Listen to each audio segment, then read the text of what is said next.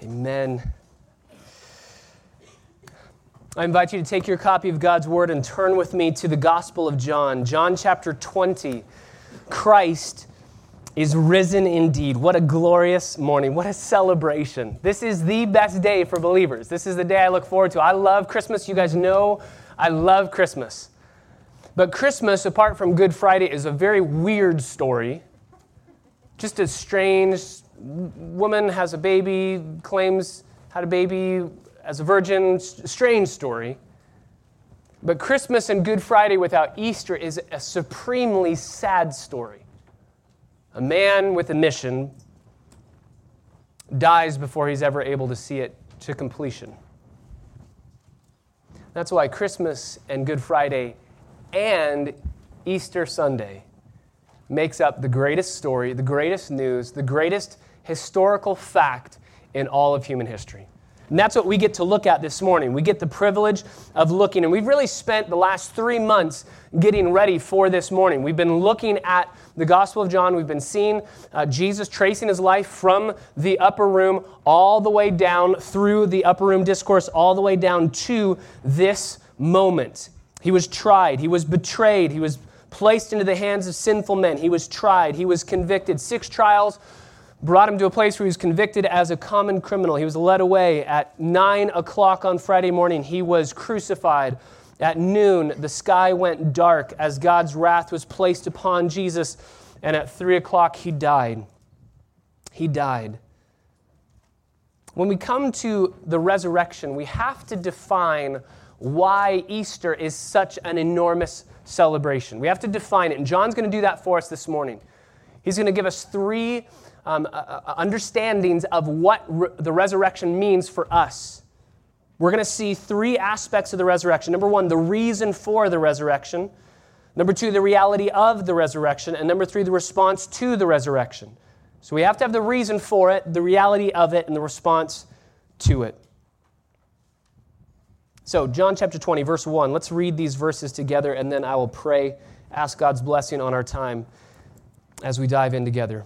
Now, on the first day of the week, Mary Magdalene came early to the tomb while it was still dark and saw the stone already taken away from the tomb.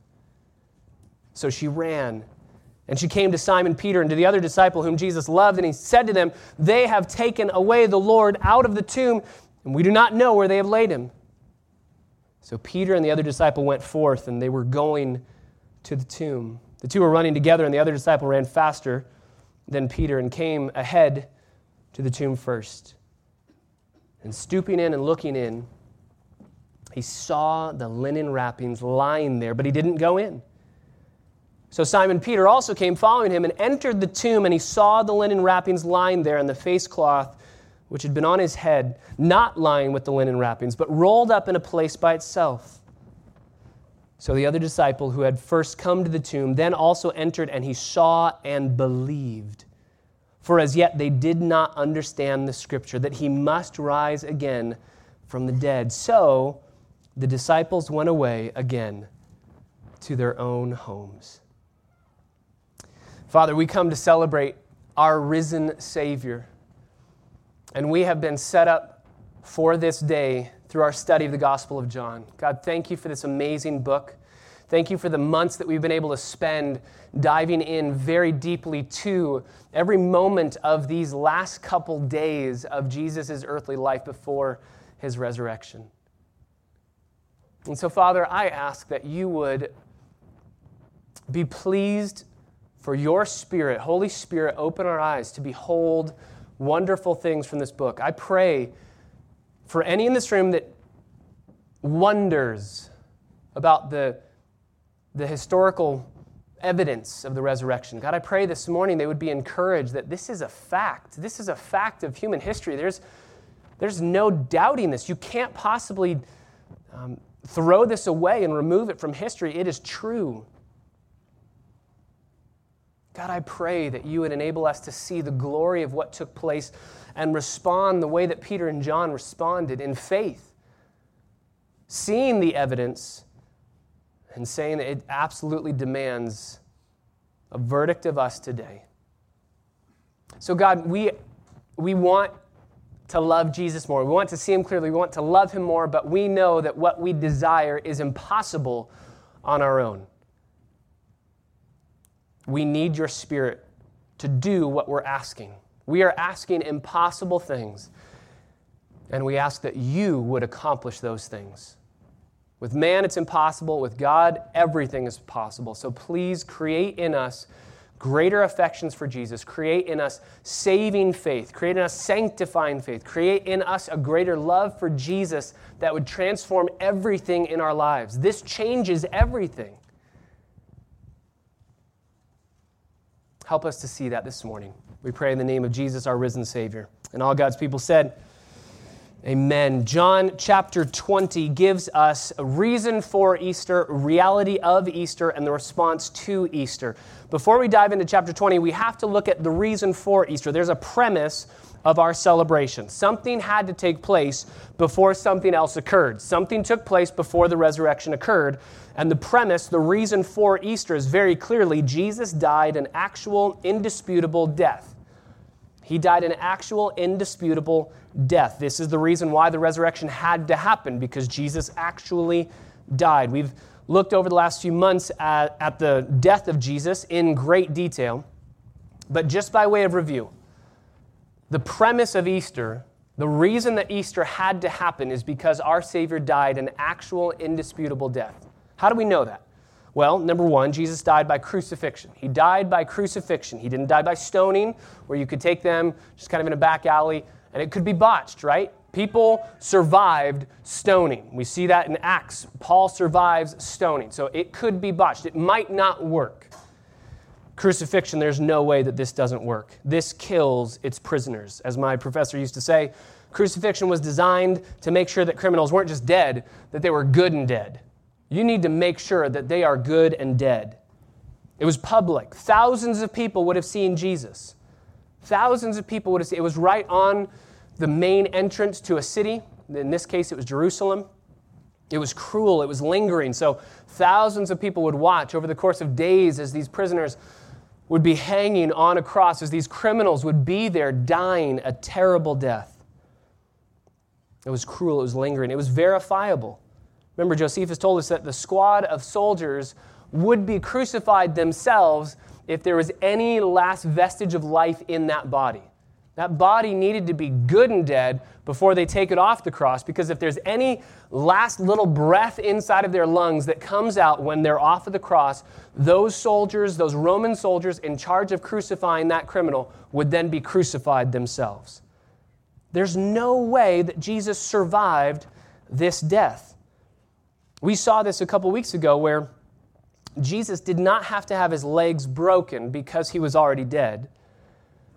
But because he died so quickly, the guards wanted to make sure. So he dies before he needs his legs broken to kill him, but he dies so quickly that the soldiers thrust the spear into his side. Blood and water come out. The heart had already stopped beating. Fluids had not been moving.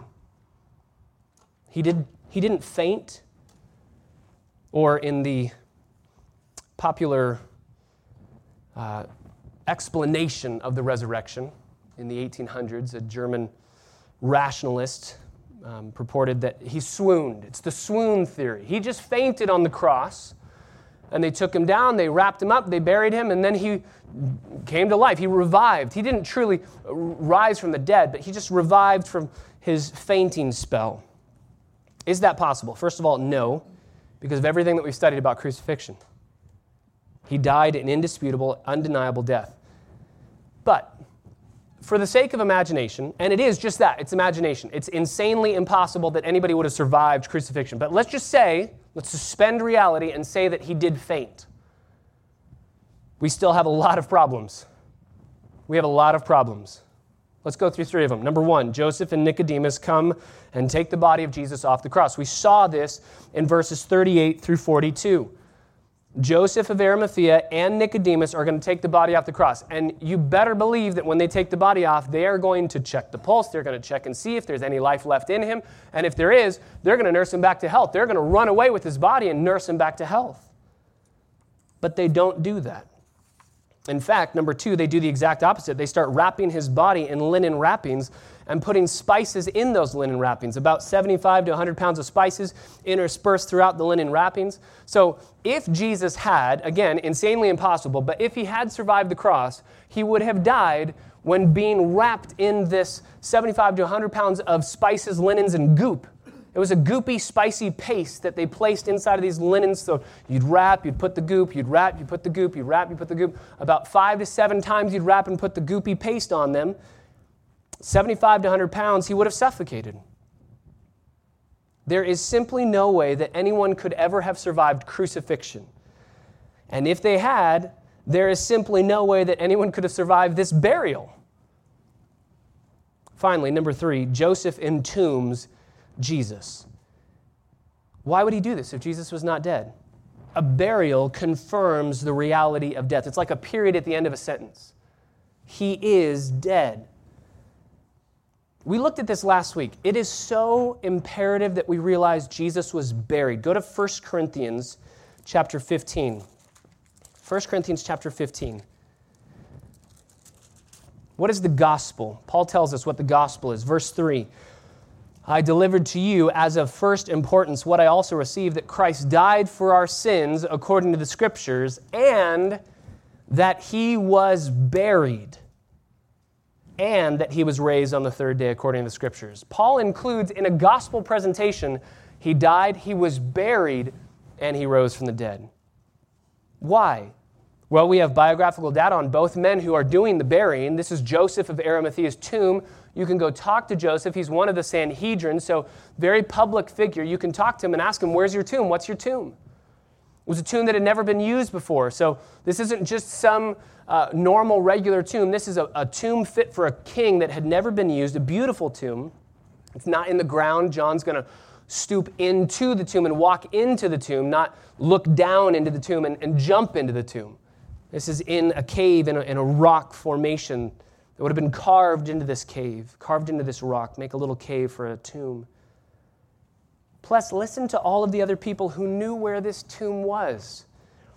The Bible tells us not only Joseph of Arimathea and Nicodemus, also Mary Magdalene, Mary the mother of Jesus, Salome, Mary the wife of Clopas, a woman named Joanna, and John. You say, well, but those are all disciples.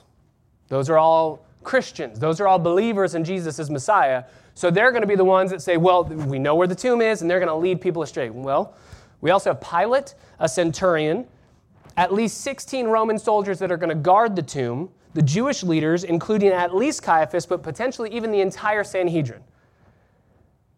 So to say, well, maybe they got the wrong tomb. That's another theory. Maybe they got the wrong tomb. At least 27 people, potentially 95, if you include every member of the Sanhedrin, knew where this tomb was. 27 to about 95 people knew where this tomb was. So there's no way you're getting the wrong tomb. And it's not just 27 to 95 of Jesus' followers. It's 27 to 95 people of Jesus' followers, yes, but also people that hated Jesus, that crucified Jesus, that wanted him dead. So the reason for Easter, the reason for the resurrection is that Jesus died an indisputable death. He was buried in an indisputable, verifiable tomb, which leads to everything else that will occur. That's the backdrop. That's the premise. That's the foundation. He is dead. That's what we've studied leading up to this point. Now, chapter 20, verse 1. On the first day of the week, the Jews numbered their days. They numbered their days. The seventh day was Sabbath, so the first day, starting over again, is Sunday. This is Sunday. This is a true day. And John's going to give us the reality of the resurrection. Mary Magdalene comes early to the tomb while it's still dark, and she sees that the stone has already been taken away from the tomb. She comes early on the first day of the week. It seems like in the hurry that they had to get everything prepared and finished before Sabbath, it seems like they didn't feel like they were able to do an adequate job of preparing Jesus for burial.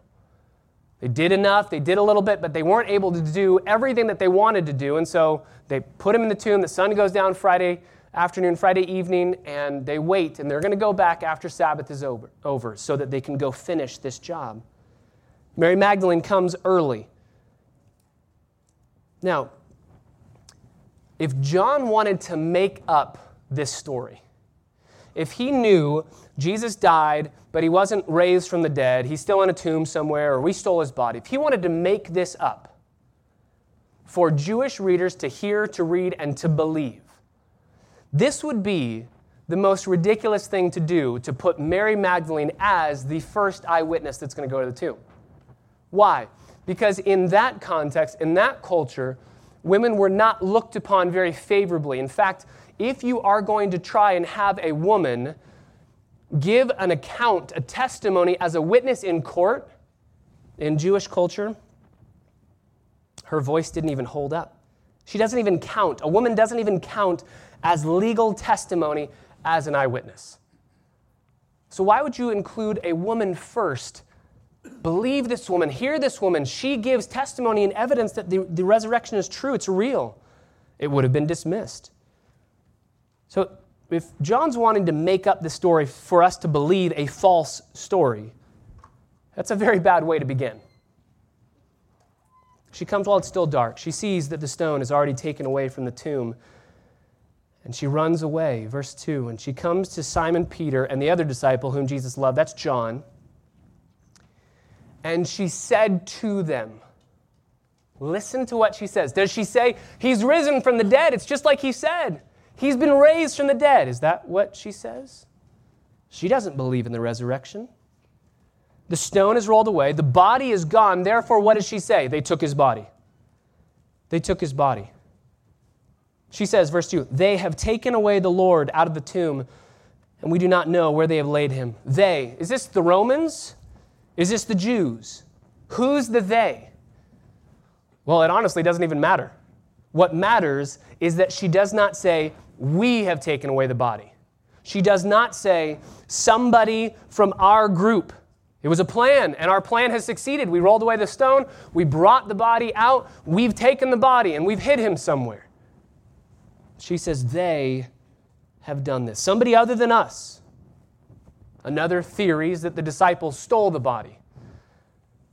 Well, that doesn't fit with what Mary's going to say, and it really doesn't fit with what's going to come later. What's the disciples' response? Verse 3. Peter and the other disciple went forth, and they were going to the tomb.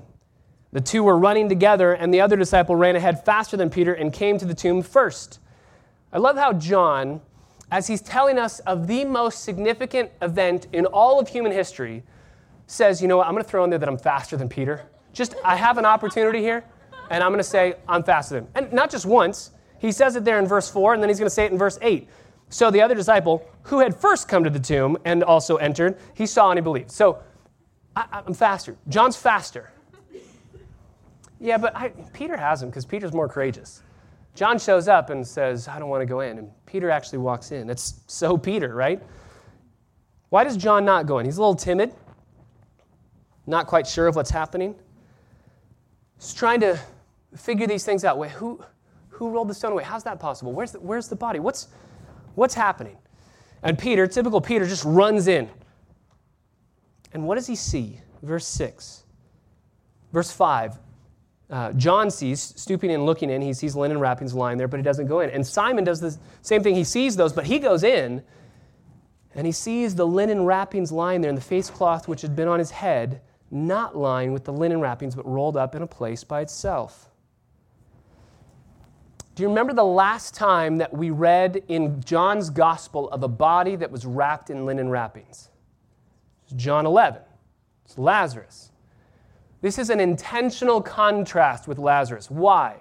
Remember, Lazarus is raised from the dead too, right? He's raised from the dead.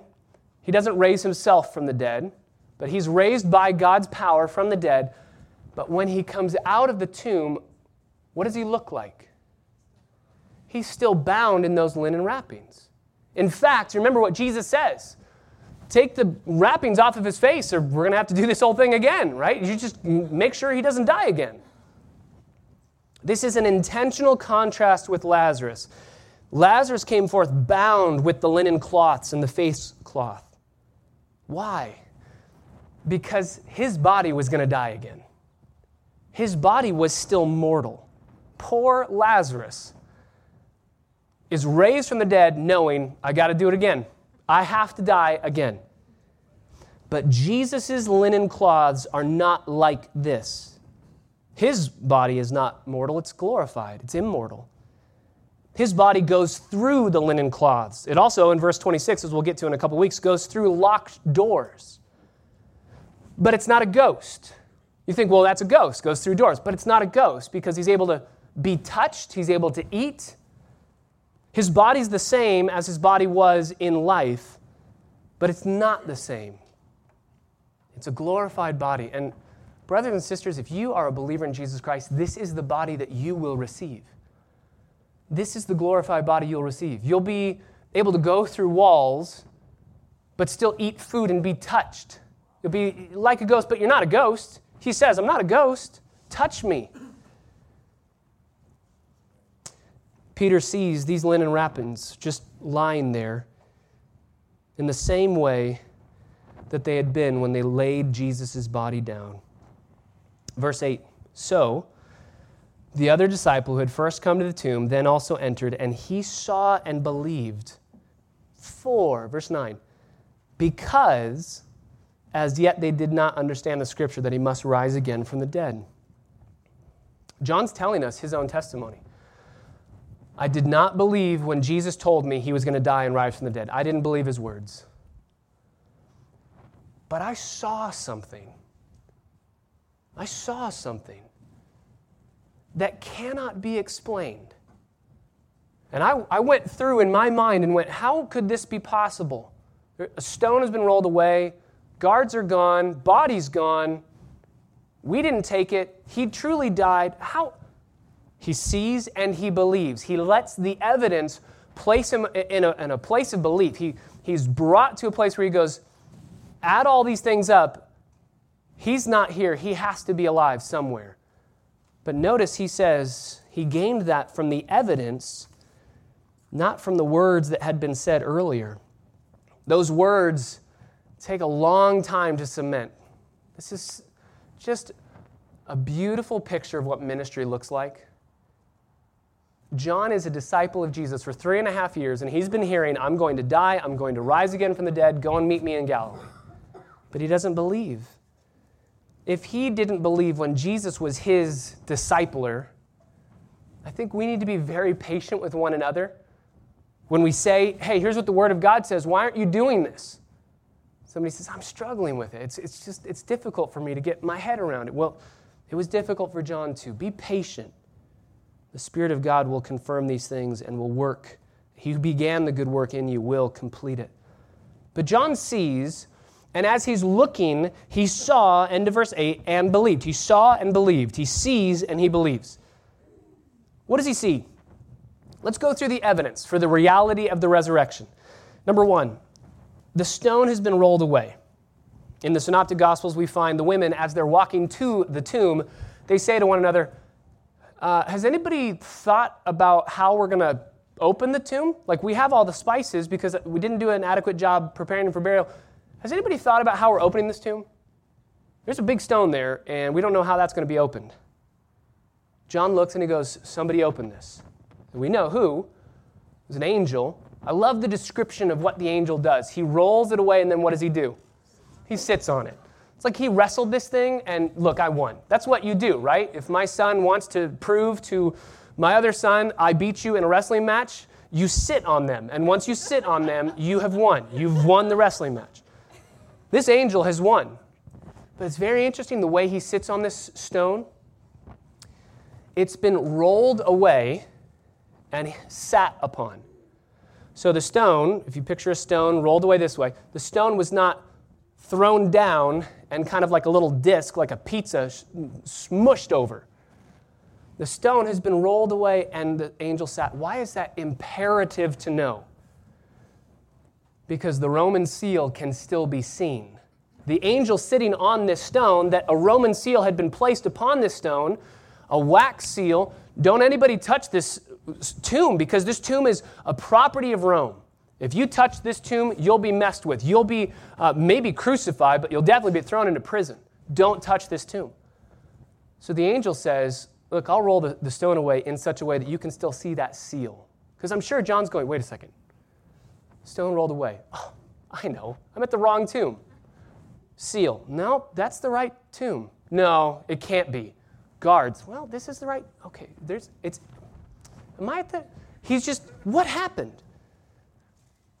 The stone is rolled away. Second, a 16-man security unit of Roman guards were there to seal up the tomb. They sealed it with a wax seal, and then they guard the tomb. Some people say, well, maybe the women went to the wrong tomb. No, they see the seal, they see the angel, they see the Roman soldiers have fled. Maybe they all got it wrong. Well, you'd have to say the disciples got it wrong, the Jewish leaders got it wrong, the Roman guards got it wrong, Joseph, Nicodemus, the angel who had the assignment from eternity past, whoops, went to the wrong tomb. Just open this up, somewhere in another tomb, somebody's saying, hey, it's wrong over here. No. What about the linen wrappings? John's going, okay, stones rolled away. This is the tomb. Guards sealed this one. This is the one. What about the linen wrappings? Wait, maybe we stole the body. Maybe the disciples stole the body. But time out. The linen wrappings are so important because if you're going to steal a body with a Roman guard placed in front of this body, how are you going to steal this body? You're just going to pick it up and bolt. The linen wrappings won't be there. And if, for some weird reason, you want to get the linen wrappings off, you're not going to slowly unwrap them and then slowly place them back in and then take the body away. If you're going to steal the body, you're just going to take it, linen wrappings and all. But if you want to unwrap it, you're going to rip all the strips off and then take the body. They'd be all over the place. But they're not. They're neatly there. It's like a balloon. All the air's gone out and it's just sitting there, but you can see its shape. John sees all of this, and that's why, end of verse 8, he sees and he believes. He sees the evidence and he goes, okay, open tomb, stone rolled away, guards here. This is the right tomb. I'm at the right tomb. Linen wrappings are still... So there's no other explanation. He didn't swoon. He didn't faint. He was truly dead. I'm not at the wrong tomb. The disciples didn't steal the body because I wasn't in on this plan and nobody else was. The body's gone. You realize nobody ever denied that the body was gone? The Jewish leaders wish that they could produce a body, but they couldn't. Remember what they did. We just had Brian read it this morning in Matthew 28. They look and they say, body's gone. They go, they look at the tomb, they make sure, did you get the right tomb? Is this the right place? There's no body. They do not say, look, here's his body. He's clearly dead because here he is. They say, you know what, let's pay the Roman guards. And listen to what they pay the Roman guards to say. Do you remember? Tell everybody that while you were sleeping, the disciples came and they stole the body away. There's a whole host of things that are wrong with that statement. Number one is, how do you know what happened while you were asleep? That's the first thing. If I have a Roman guard say to me, I ask them, hey, what happened? Well, I was asleep, and this is what happened while I was sleeping. I'd say, how do you know? How do you know what happened while you were asleep? But secondly, how are we going to roll the stone away? How does that happen? Linen wrappings, why are they there if the disciples stole the body? Why aren't they just all over the place? Or why aren't they gone? Roman soldiers, you're going to be in big trouble for saying that you failed to do your job. And by the way, you're telling me that the disciples who fled in the Garden of Gethsemane while their master was still alive and had just healed somebody, by the way. You remember what happened in John. He says, who are you looking for? Jesus of Nazareth. I am he. I am. Twice they fall back. This man's still incredibly powerful and in control. And then Peter cuts off Malchus' ear. It's not like this man is losing his power. He's in complete control. And they run away. They flee. So you're telling me now that Jesus is dead and powerless in their minds, that they're going to have the courage to go and steal his body for what purpose? They were afraid in the Garden of Gethsemane, but now they're going to have the courage to overpower 16 Roman guards at the tomb. No, they're not. They're not. So John sees, and all of these things are going through his mind, and he's saying, there's no way to explain this. What do we do with this? How do we process this? And he comes to the conclusion that Jesus had to rise from the dead. And please note, there's a false gospel that has traveled around for centuries, millennia in fact, that says that Jesus did not rise from the dead bodily, physically. He just rose in the hearts of the people who loved him. He's really dead somewhere, but he's alive in our spirits, in our conscience, in our understanding, and his teaching lives on forever even though he's dead. That does not fit with the Gospels.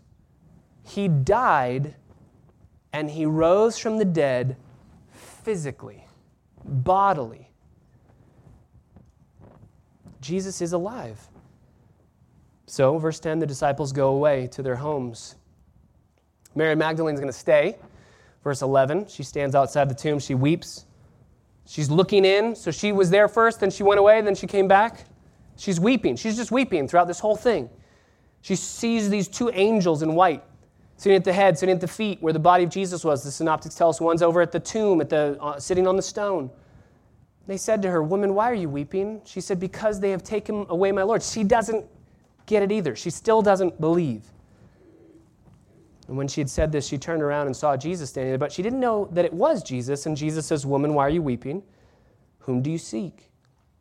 She thinks he's the gardener, so he doesn't have this, shining, shimmering glory cloud around him. And she says, "Sir, if you have carried him away, tell me where you've placed him, and I'll take him away." And Jesus speaks to her, "Mary." And she turns and she says, "Rabboni, my teacher." She believes. Drop down to verse 18. Mary Magdalene came announcing to the disciples, "I have seen the Lord," and all that he had said to her. We're going to look at that passage in depth next week.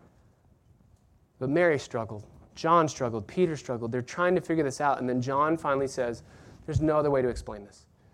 The premise, the reason for Easter is that Jesus died an indisputable, verifiable death. The reality of Easter is that his body is gone, and there's no way to explain it away other than what the Bible clearly says: he rose from the dead. So, thirdly, what's our response? It demands a response. The evidence that compelled a historical response compels a contemporary response today. What's that response? You cannot just do away with Jesus. You have to either accept him for who he is and what he says happened, or you have to reject him because you don't want to believe it, but it's true. The response is, he is to be believed. He's to be embraced. He's to be cherished. He's to be followed. He's perfectly paid the penalty for sin. He has shattered the power of the grave. He's conquered sin's most powerful consequences. He's conquered the wrath of God in full, and he's conquered eternal death. We cannot be indifferent to this. The reality of Easter means we're compelled to respond with no indifference whatsoever. You cannot be indifferent to this reality. Can I ask you, just honestly, how do you intend to conquer death? George Bernard Shaw said, "Death is the ultimate statistic. 1 out of 1 persons die." You can eat healthy, you can exercise, you can do whatever you want, but death is coming. Sir Walter Scott said, "Come he slow or come he fast, it is but death that comes at last." All of us are going to die. What are you doing to conquer death? How do you intend to conquer it? The reality is, the truth is, the gospel is the only way to free yourself from death's terrors is by siding with the one who conquered death, who wrestled down death, and he came up in triumph. You side with him, you're good. You try to side by yourself. I'll make it. I'll be okay. Then you will die, not just once, but twice.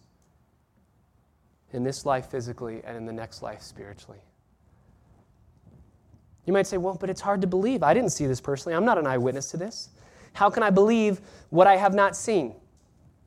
Well, John, Peter, Paul's going to tell us in 1 Corinthians 15 that over 500 people saw the risen Christ. In the Old Testament, the laws of evidence state that on the basis of 2 or 3 witnesses, something would be confirmed. If it's just one person saying, I saw him, trust me, take my word, I'd say, no, you could be making things up. But Mary Magdalene, Peter, John, the other disciples, 500 followers. Let them be our witnesses. Yes, I have not seen the risen Christ. But let them be the witnesses for us. We do this all the time. Your best friend goes and sees a movie, and they tell you it was amazing. And you say, I can't wait to see it. I've heard there's like really cool plot twists in it. And I don't really get it. Can you explain like how this movie fits in the whole trilogy of all the other things? And they start explaining, well, this happened here. And remember when okay. Wait, but what? You're trying to wrap your mind around it. And then all of a sudden you get it. The plot makes sense. And you say, I see. What just happened? You haven't seen that movie. But you can say, I see. I see. How? Because a witness has become for you a window. Let John and Peter's witness become for you today your window. Do you believe that Jesus has been raised from the dead? If not, why not? Can I just ask, just honestly assess, why don't you believe that? John saw enough evidence to say, there's no other way to explain this. He's alive. Some people would call us fools, and the irony of today, Easter Sunday, April Fool's Day, based on the evidence, you'd be a fool not to believe in the resurrection. You'd have to make up a lot of crazy stories, like pay the guards off. While I was sleeping, this is what happened, and I know everything that happened while I was sleeping. I don't know how, but I know. You would be no fool this April Fool's Day, this Resurrection Sunday, to follow the evidence. God's not asking you to believe with blind faith. There is no such thing as blind faith in biblical Christianity. God is asking you, follow the lines of evidence, and this, you're going to get to a place at the end. Yes, you have to believe what you haven't seen. But you can believe that which you can comprehend through the evidence, and the evidence is overwhelming. You and I do this with things historically all the time. I believe that Julius Caesar was an actual real-life historical figure. I believe that Abraham Lincoln was an actual real-life historical figure, and I've never seen him, never had a conversation with him. I follow the lines of evidence that have been passed down to me. We have more in the Bible, and even outside the Bible. We have more historical, extra-biblical, outside the Bible, documentation that would prove that Jesus is a true historical figure who died on a cross and rose from the dead than we do about Julius Caesar's life and death. If you believe Julius Caesar, you have more than enough evidence to believe that Jesus is true. So, John gives us the reason for Easter, an indisputable, verifiable death. He gives us the reality of Easter, an indisputable, verifiable bodily resurrection. And he gives us our response to Easter, an intelligent and transformational belief. Follow the evidence and let it transform you. Jesus died, Jesus was buried, and Jesus is alive. One of my favorite quotes just takes my mind back to the death of Jesus, the burial of Jesus, and the resurrection of Jesus. The author says this: part of the curse that Jesus would bear for us on Golgotha was the taunting and testing by God's enemies. We talked about the curse on Good Friday. As he drowned in his own blood, the spectators yelled words quite similar to those of Satan in the desert. Let the Christ, the King of Israel, come down from the cross that we may see and we may believe. But Jesus didn't jump down. He didn't ascend to the skies. He just writhed there. And after it all, the bloated corpse of Jesus hit the ground as he was pulled off of the cross, spattering warm blood and water on the faces of the crowd. That night, the religious leaders probably read Deuteronomy 21 to their families, warning them about how the curse of God is on those who are hanged on a tree. Fathers probably told their sons, watch out that you don't ever wind up like him. The Roman soldiers probably went home and washed the blood of Jesus from under their fingernails and played with their children in front of the fire before dozing off. This was just one more insurrectionist that they had pulled off of a cross, one in a line of them dotting the roadside. What was his name again? Joshua? He's just decaying meat now. No threat to the empire at all. The corpse of Jesus just lay there in the silences of that cave. By all appearances, it had been tested and tried and found wanting. If you'd been there to pull open his bruised eyelids, matted together with mottled blood, you would have looked into blank holes. If you had lifted his arm, you would have felt no resistance. You would have only heard a thud as it hit the table when you let it go. You would have walked away from that morbid scene muttering to yourself, "Truly, the wages of sin is death." But sometime before dawn on a Sunday morning, a spike-torn hand twitched. A blood-crusted eyelid opened, and the breath of God came blowing into that cave, and a new creation flashed into reality. God was not simply delivering Jesus, and with him all of us, from death. He was also vindicating Jesus, and with Jesus all of us as well. By resurrecting Jesus from the dead, God was reaffirming what he had said over the Jordan waters, declaring Jesus to be the Son of God in power. Jesus died, he was buried, and he's alive. What must that have felt like? Picture being Mary, going to the tomb, seeing the stone's been rolled away, and in utter despair, but a little bit of hope, but sadness, and just what's happened? Then running to speak to your friends, and you see their expression: bewilderment, confusion. What's going on? They run away to the tomb, leaving you all alone, and you're just numb. You go back to the tomb. You see John, you see Peter. They say, "He's alive," and you can't fully wrap your mind around it. And they run away, and you're left alone again, just to weep again. The angels speak to her, but she still weeps. She just cannot wrap her mind around what's happened. And then she sees a man, and she says, "Can you tell me if you've taken his body away? Where is he?" And he calls her by name, Mary. And she hears, "My Lord." She's going to cling to him. We'll look at this next week. She's going to cling. He's going to say, don't cling to me. I'm going to ascend. But go tell his disciples. What excitement. What joy. What celebration. What hope to run back and tell your friends, "Oh, he's alive. And here's how I know. I've just seen Jesus."